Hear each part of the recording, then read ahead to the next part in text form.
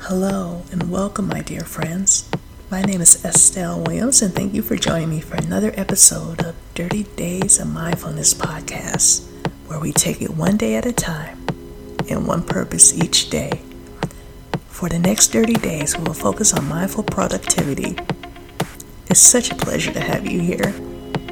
Practicing daily mindfulness will help you to embrace the present moment and to find clarity.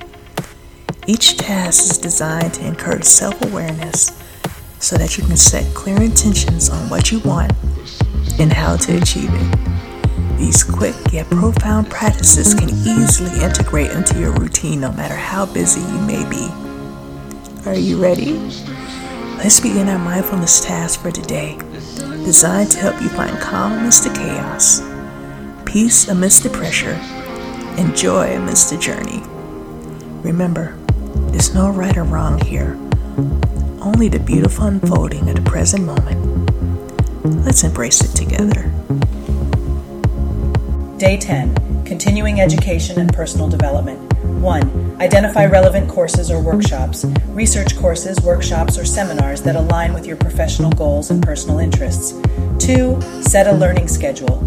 Allocate time each week for continuing education and personal development activities. 3. Track your learning progress.